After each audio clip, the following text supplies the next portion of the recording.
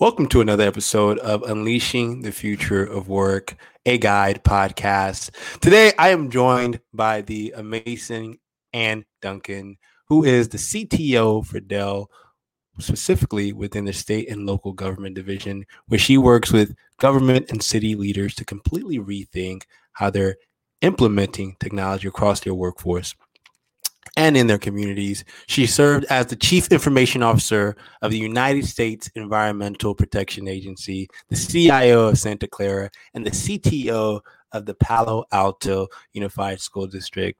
And today we're really going to be talking about tech, but also some of her experience working across the public and the private sector. I have some meaty questions for her today, actually. And also, what are some of the things that she has in mind as the skills and mindsets necessary that make a highly effective leader in this day and age in order for them to thrive in the future of work. And I'm really excited about this episode because Anne brings a breadth of knowledge that I think you all will love, more importantly. And if you're tuning in right now from Oakland, California, or wherever you're at in the world, please let us know, show us some love in the comments, and we'll definitely address any of your questions, but definitely give you a shout out to entertain you and engage you. So let us know where you're tuning in from.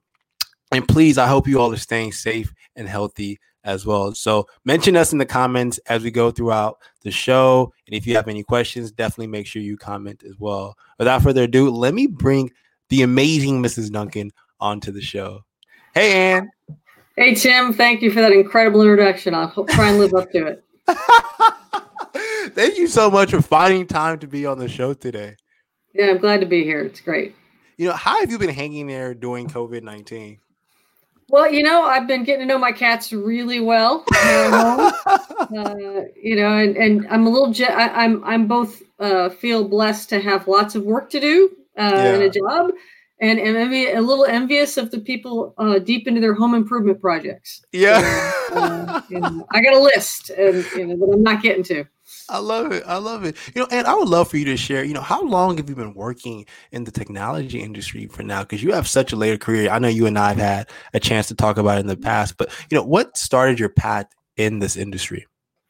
Well, I almost want to say it's longer than I care to admit because out of college, I went to work for Hewlett-Packard and I worked for HP for nearly 20 years before I left for the public sector. So I've been in the technology industry since 89. My degree is in engineering, but I sort of, got lucky in getting into HP when it was an amazing place to work. And so I've been, in the tech industry in one way or another for over 30 years now.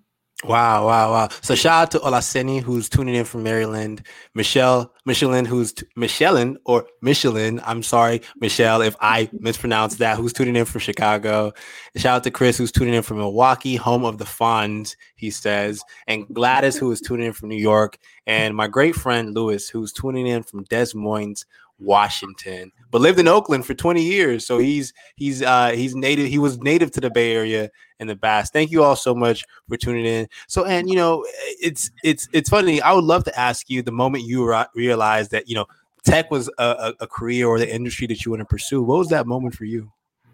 Well, I think I sort of stumbled into engineering in college.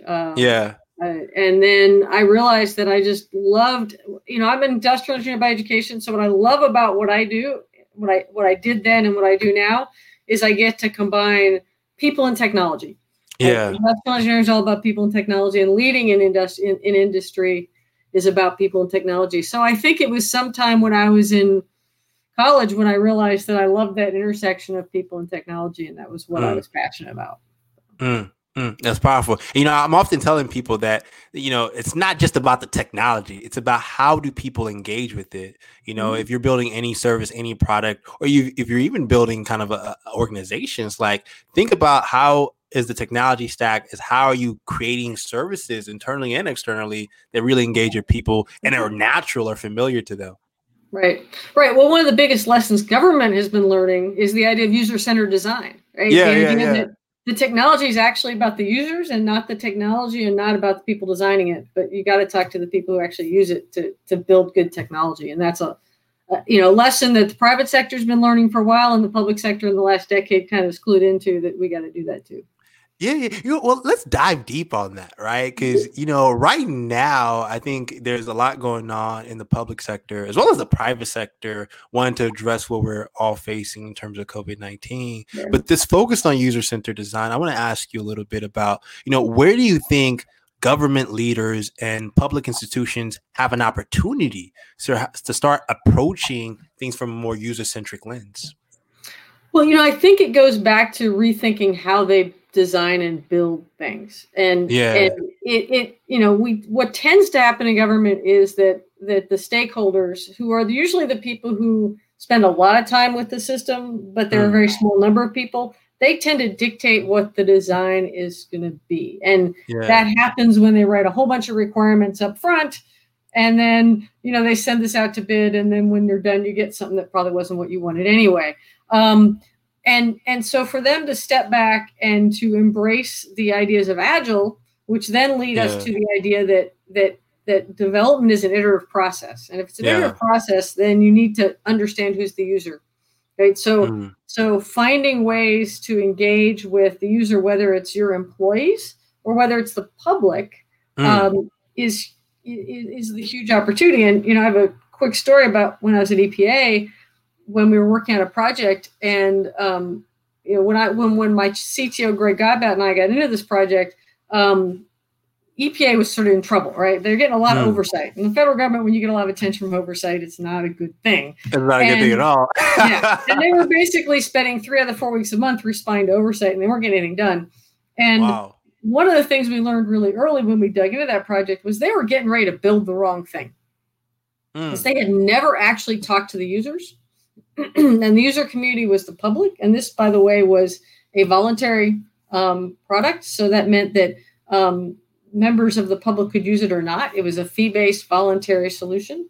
So if they hadn't designed the right thing, no one would have used it. And it would have been a complete waste of government money.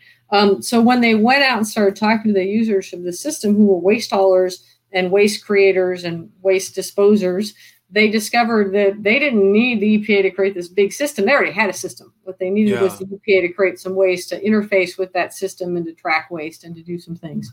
And that redesigned completely the product EPA built because they went out and talked to the users.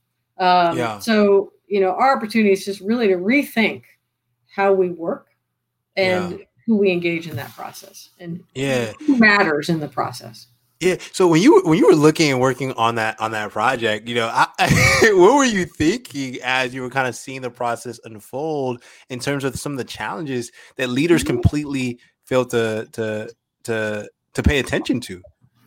Well, I think the challenge was that they had a process of the way they'd always done things, and the way they always did things was very internally focused. And so the challenge was to redirect that lens to be externally focused, to really take time to think about what the public, or in this case, the business community, needed from their product. And it was, the other part of that is that it required them to empower the team, the staff directly in that work. And the government, tends to be very hierarchical. I mean, organizations in general are hierarchical, but the government is particularly hierarchical. And so instead of this middle manager or the senior executive making a decision about what the system was going to be, they really needed to allow it to become whatever it needed to become. And that required letting go, which is not something as leaders in the government we're particularly good at. Let go and let the team figure it out.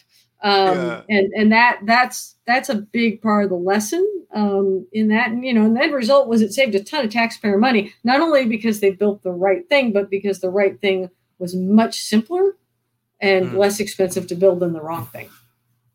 That's powerful. So Chris is saying you have to lead with experience by understanding users as opposed to leading with technology. Shout out to Chris, who's actually a senior user experience designer. And what are your thoughts on that?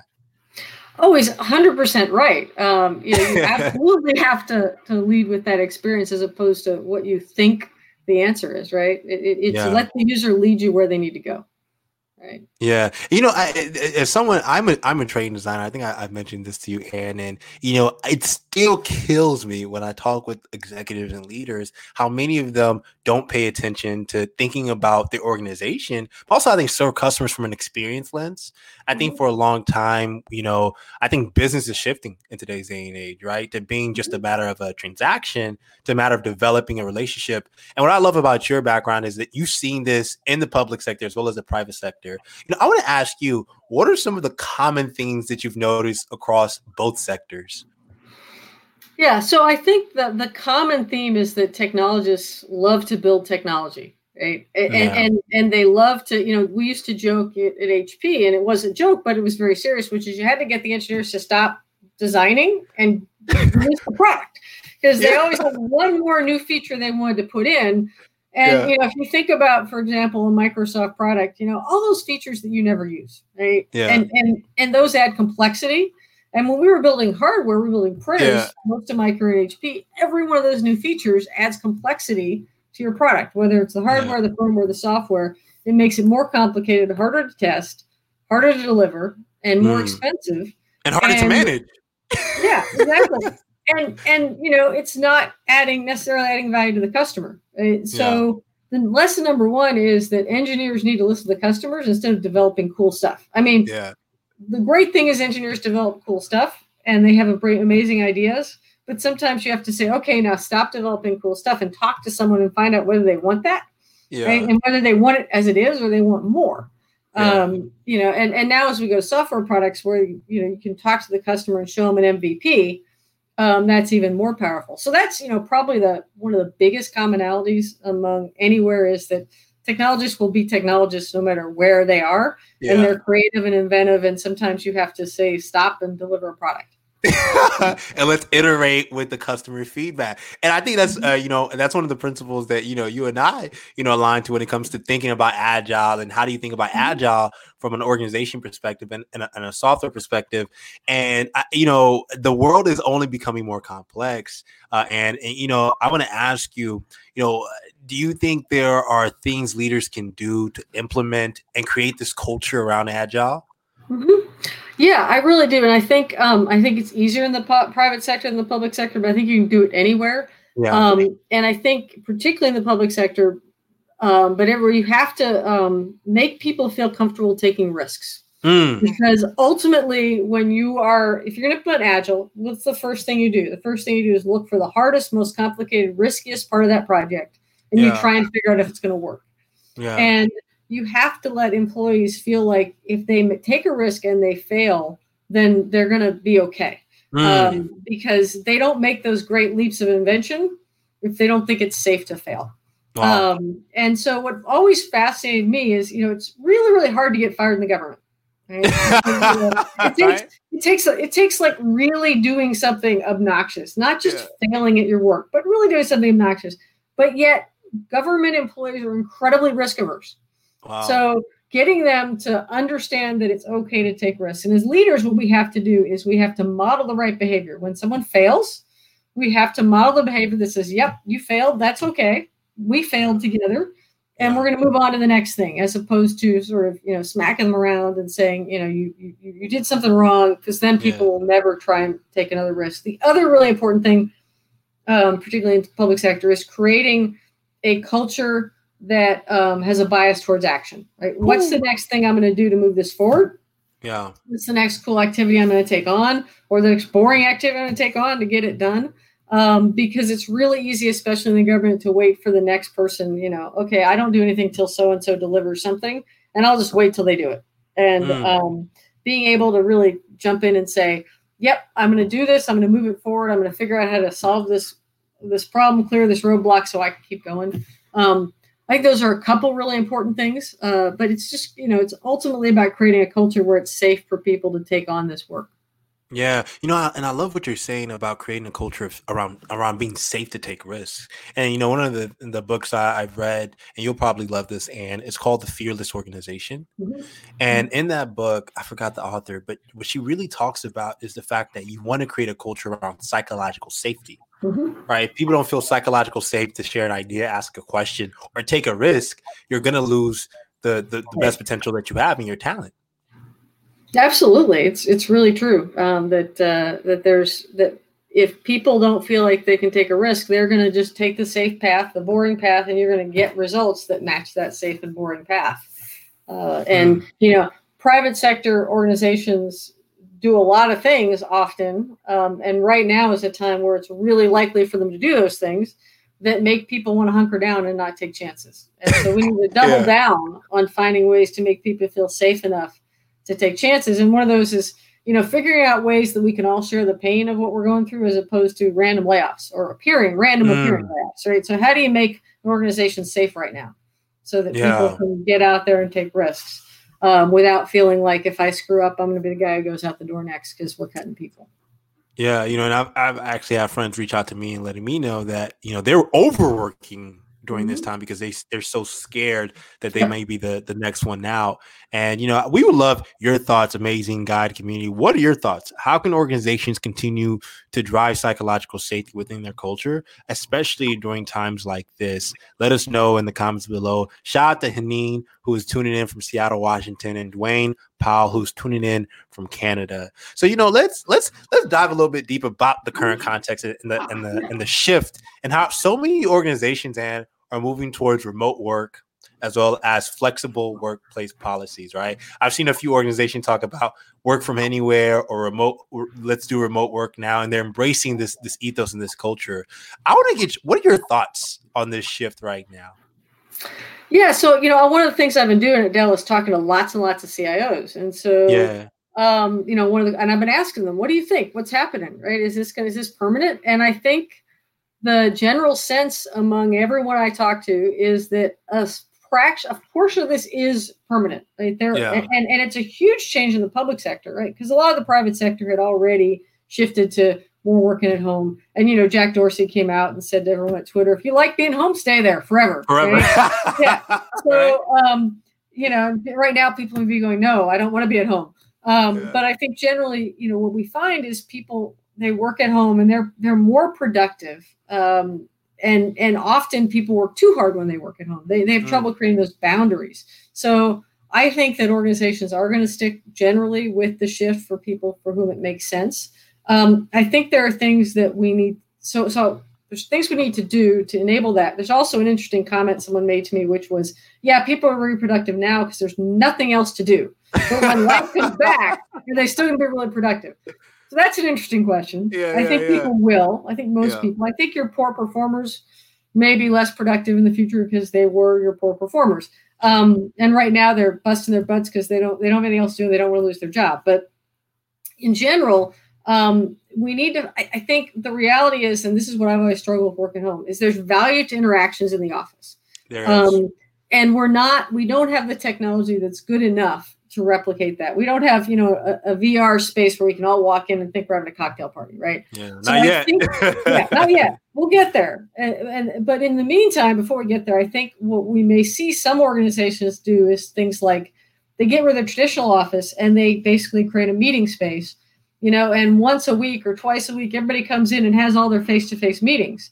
Or they let their team disperse all over the country, and then a couple times a year, they bring everybody in for a week or two of intensive meetings, something that, number one, builds that community, and number two, helps those folks. This is what I've always worried about is if everyone goes home, what is the 22-year-old who just graduated from college, just starting their career, doesn't know anything? What do? It's really, really hard to get that kind of mentoring in a fully virtual world. I mean, the tools are so much better than they used to be, right? We're all having Zooms with our friends now on the weekend, right? Yeah. But it's not as good as that being in the office, serendipitous kind of stuff. And so I think at least for a few years until we get that VR space that's so perfect, we are going to have some way where people can come together occasionally, right? And we've done that for years with like Salesforces. They're remote, right? They bring them together once or twice a year, do the rah-rah, everyone socializes. And so I think we'll see companies that really want to go virtual adapt something like that, either the 1 day a week or 2 days a week or a quarterly or bi-yearly kind of get together so that they continue to create those relationships. But I do think for a lot of organizations, this is going to stick. And then there are a bunch of organizations where, I mean, I talked to one CIO who's like, my boss is like, the day that people are allowed back, I want them all in the office.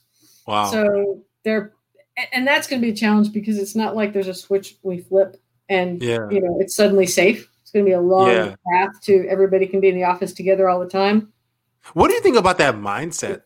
I want them all back in the office. Do you think that's like a good mindset to have in these times? Because, I think now more than ever, we're seeing worker reports and research reports say that a lot of people love this, right? A lot of workers love this. They feel as if we can be as productive from home. Yeah. And then there's still that public health component and perception is like, I'm scared to be around people, right? We're a lot more inverted now as a society. So do you think that leadership mindset is gonna really be successful long term? I think that those folks in the short term are definitely going to struggle with that. Everyone's butt back in the chair. And I mean, that was a public sector leader, and that's a very public sector mentality, which is, I count the butts in the chairs and therefore they're working. Yeah. And that part of that goes to I have a union I can't manage by objective. So there's a bunch of things that drive that, but it's got to change, right? Because the vast majority of your employees are hardworking, good performers. And instead of managing based on the, 5, 10, 15% who aren't, you need to manage based on the 85, 90, 95% who are strong performers and who can manage by objective and who will do their work. So I think those folks who are like all the butts back in the chairs at work are going to struggle because, people aren't going to want to come back. And plus, let's get real. Look how 17% reduction in global pollution is the number I saw this morning. It's huge. And I would rather spend the time I spend on the road going to some place to meet someone for dinner or to do something fun than commuting every day. So if we can find a way to reduce the amount of unnecessary trips, if the 38% of people who can work at home, let's do that. And make it easier for the rest of the folks, that have to go in their offices because they can't have portable work or they're going to a grocery store to feed us or whatever it is. Let's make it easier for them to get to work and get out of their way, right?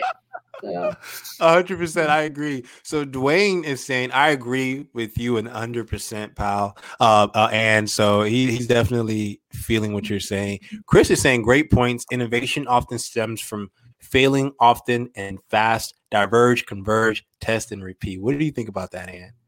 Oh yeah. I mean, you never know where the answer is until you try something, and where you go may not be anywhere near where you expected when you started. The what fails and the feedback from your users and the test data can lead you to someplace totally different. And, there are many things that were invented, right? From Post-it note to to other things that people weren't trying to invent, right? They came up with Post-it note looking for something entirely different. And so there's great opportunities in being open to where your invention takes you as opposed to having a plan. I mean, it should be some plan, right? We don't want people just being random, but let the world take work. There's a structure to success, right? Even in where you can, I like to talk about the creative process as structured chaos, right? Like every person that's a creative or as a technologist, when you're building anything, there's a process to it. But within that process, because you're incorporating feedback and you're thinking about, okay, does this drive value? Right.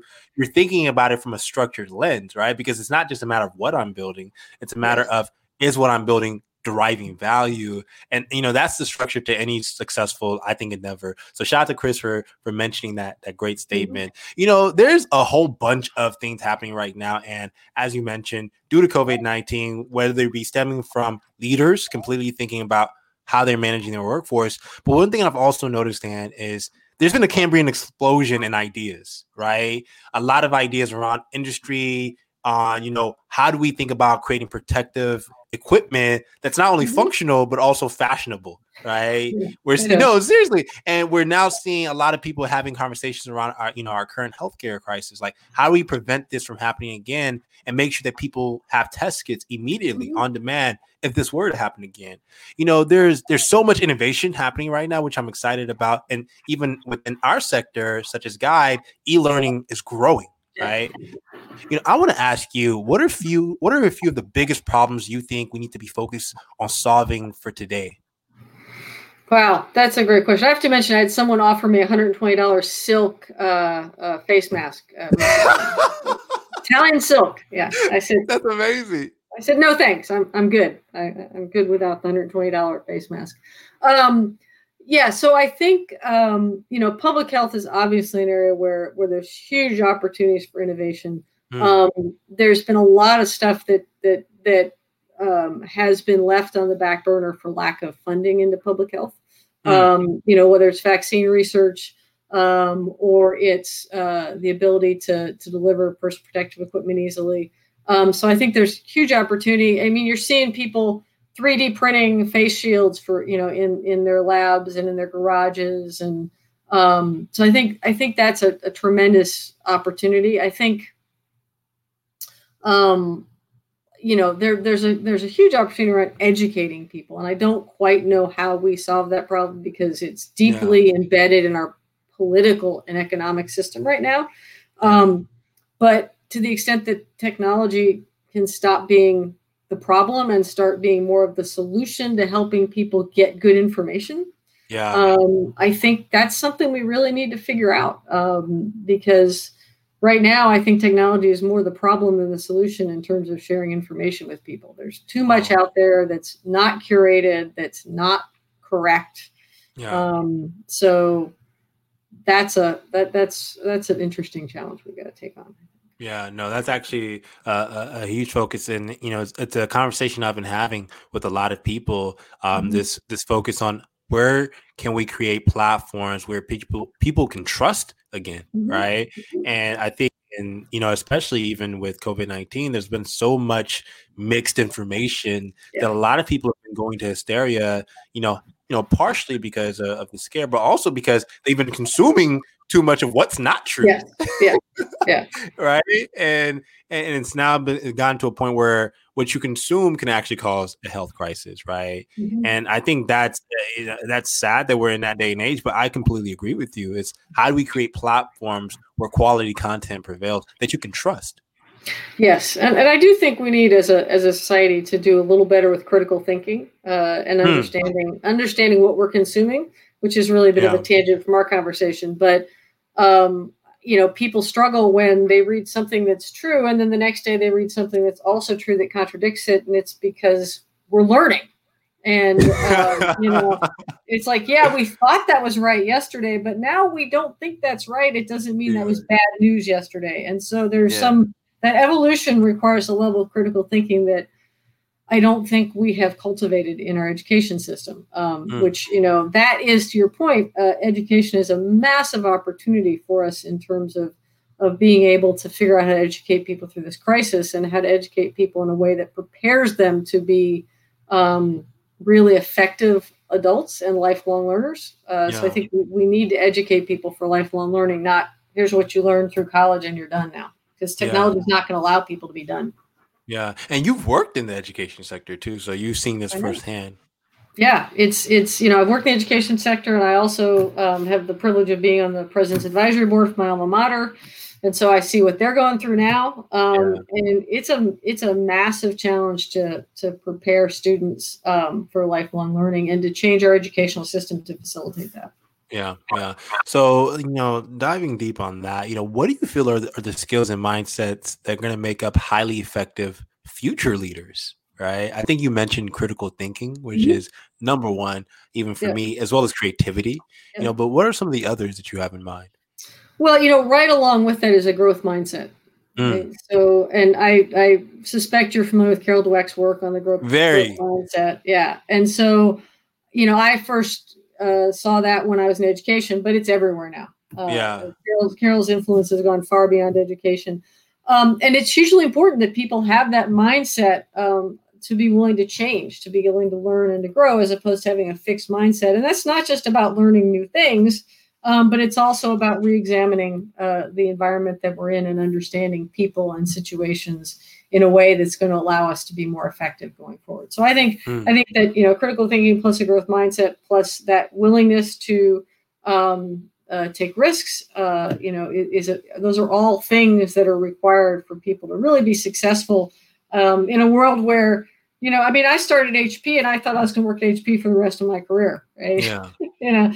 And now students graduate from college and, they think, well, maybe I'll be here 2 years. And so in a world where you think you're going to be changing your jobs and potentially your entire career every couple of years, you've got to have those tools in your toolbox in order to be able to be successful, or you're going to end up in a dead end somewhere. And we see that. And you see it more in the public sector and the private sector, because unfortunately, the private sector, when that happens, people get a very unpleasant goodbye. But in the public sector, you see people who haven't learned anything in 20 years, and they're stuck. They have nowhere to go. And I see that as much of a failing of management as is of the employee, that we allowed it to get to that point. Yeah. But the fact of the matter is, people do have to own their careers, and they have to own having that growth mindset and that bias towards learning and critical thinking, and all those things are going to make them successful in the future. Yeah, I love what you're saying, because similar to you, I believe in this mindset of ownership of your career. And, I love that you're saying that goes across any sector, and particularly in government, where people are so risk averse. I think now more than ever, government leaders and, us as cities have to think about how are we driving economic progress by educating our citizens and making it easy for them to transition. And I think even right now, as we're seeing so many layoffs and furloughs happening, I'm sure that you've been talking with a whole bunch of CIOs who are like, how are we going to adapt as a city, as a government, post all of this? Yeah, well, and I think there's a bunch of things that this has brought out for cities and counties in states. There's a huge budget gap. If you look at 2008, 2009 recession, one of the things that slowed the recovery was because just as everybody else was starting to recover, the states and cities started laying people off, and counties. Wow. I didn't even realize this until I saw the statistic. 13% of U.S. employees work for local government, state or local government. So when the state and local government's not doing well, it hurts across the board. So more money for state and local government coming out of this will certainly help tremendously. And I know that the federal government is looking at more stimulus to state and local. But equally importantly, government's got to look at their legacy systems, right? We've seen the unemployment systems fail. We saw SBA systems, which are actually not bad in general. I know the SBA CIO, great CIO. She's done tremendous work there. They had a failure of their system in the loan program. So all these legacy systems need to be attacked coming out of this. We need to get rid of, all these systems run on COBOL. They need to go. And so, but we've got to figure out how to fund that. There's no money. So, if they're going to be running huge budget deficits, the last thing to take on is large modernization exercises. So coming out of this recession, we got to figure out how to make our government more robust and more resilient. And the fact of the matter is, we've been starving government as a strategy for decades now. And if we want to have a better experience as a society, we've got to stop starving government and be willing to all pay our fair share to make that work. So that's not a very popular opinion, I don't think, in a lot of places. The fact of the matter is, you get what you pay for, and we're seeing now what we paid for. That's powerful. That's powerful. You know what? Thank you so much, Ann, for being on the Unleashing the Future of Work, A Guide podcast. I want to ask you, where can the people follow more of your work and the things that you're leading with Dell? Well, you can find me on Twitter. And my Twitter handle is really tough. It's Ann Dunkin. So you can. I got on there early. Got the good handle. And I'm on LinkedIn. And you can also occasionally see me on podcasts, webinars, hopefully out in the public soon at events. So love to have more people check out what we're doing. I'd love to have feedback on what we're doing. So feel free to, unlike Kai Risdell, who always says, don't at me, feel free to at me. Let me know what you think. Definitely make sure that you follow Ann on Twitter, and be sure to at her and mention her about some of the work that she's driving and the work that Dell is doing to change the world. If you can leave one message, one takeaway for our amazing community, what would it be on helping them take control of their careers? So what I always tell people is, don't get too comfortable.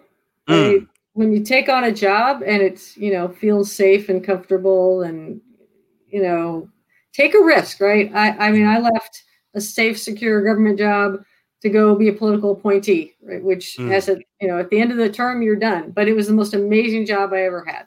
So don't get too comfortable. Be willing to get out there and take risks, because that's how your career is going to grow. I love it. I love it. Thank you so much, Ann. We appreciate you for coming on the show. Thanks, Tim. It's been great to be on. All right. Talk to you soon. Talk to you soon, man. Bye. And that was another episode of Unleashing the Future of Work, a guide podcast with the amazing Ann Dunkin. If you are interested in being on a future episode, or you know someone that you want to be a guest on a future episode, make sure that you have them go to utfow.com to sign up as a guest, as well as potentially a sponsor, because we are looking for sponsors. With that said, thank you so much, Unleashing the Future of Work community, for tuning in to another episode of Unleashing the Future of Work, a guide podcast. I know so many of you all have been hitting me up talking about how much you love the show. Please be sure to share this episode out with your network on LinkedIn, or a family member or a teammate or a friend who you believe would love this episode. And we really appreciate the amazing community that we're building around Unleashing the Future of Work, a guide podcast. If you have any feedback, once again, please reach out to me, and definitely share this with your networks. Make sure you mention Ann and I on LinkedIn or Twitter, and let us know what you think and what you learned. With that said, peace, love, and I will talk to you soon. Bye, y'all.